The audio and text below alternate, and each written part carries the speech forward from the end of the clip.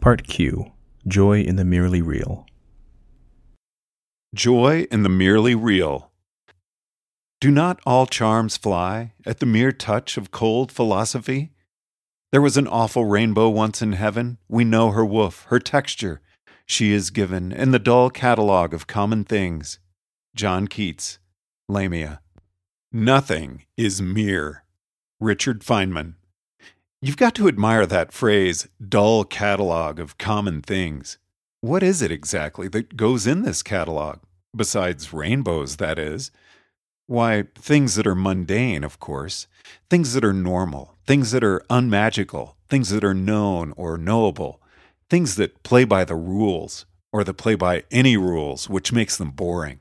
Things that are part of the ordinary universe. Things that are, in a word, real. Now that's what I call setting yourself up for a fall. At that rate, sooner or later, you're going to be disappointed in everything. Either it will turn out not to exist, or even worse, it will turn out to be real. If we cannot take joy in things that are merely real, our lives will always be empty. For what sin are rainbows demoted to the dull catalogue of common things? For the sin of having a scientific explanation. We know her woof, her texture, says Keats. An interesting use of the word we, because I suspect that Keats didn't know the explanation himself. I suspect that just being told that someone else knew was too much for him to take. I suspect that just the notion of rainbows being scientifically explicable in principle would have been too much to take. And if Keats didn't think like that, well, I know plenty of people who do. I have already remarked that nothing is inherently mysterious. Nothing that actually exists, that is. If I'm ignorant about a phenomenon, that is a fact about my state of mind, not a fact about the phenomenon. To worship a phenomenon because it seems so wonderfully mysterious is to worship your own ignorance. A blank map does not correspond to a blank territory.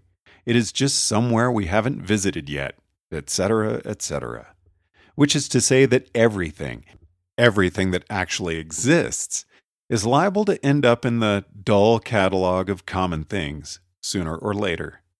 Your choice is either decide that things are allowed to be unmagical, knowable, scientifically explicable, in a word, real, and yet still worth caring about, or go about the rest of your life suffering from existential ennui that is unresolvable. Self-deception might be an option for others, but not for you.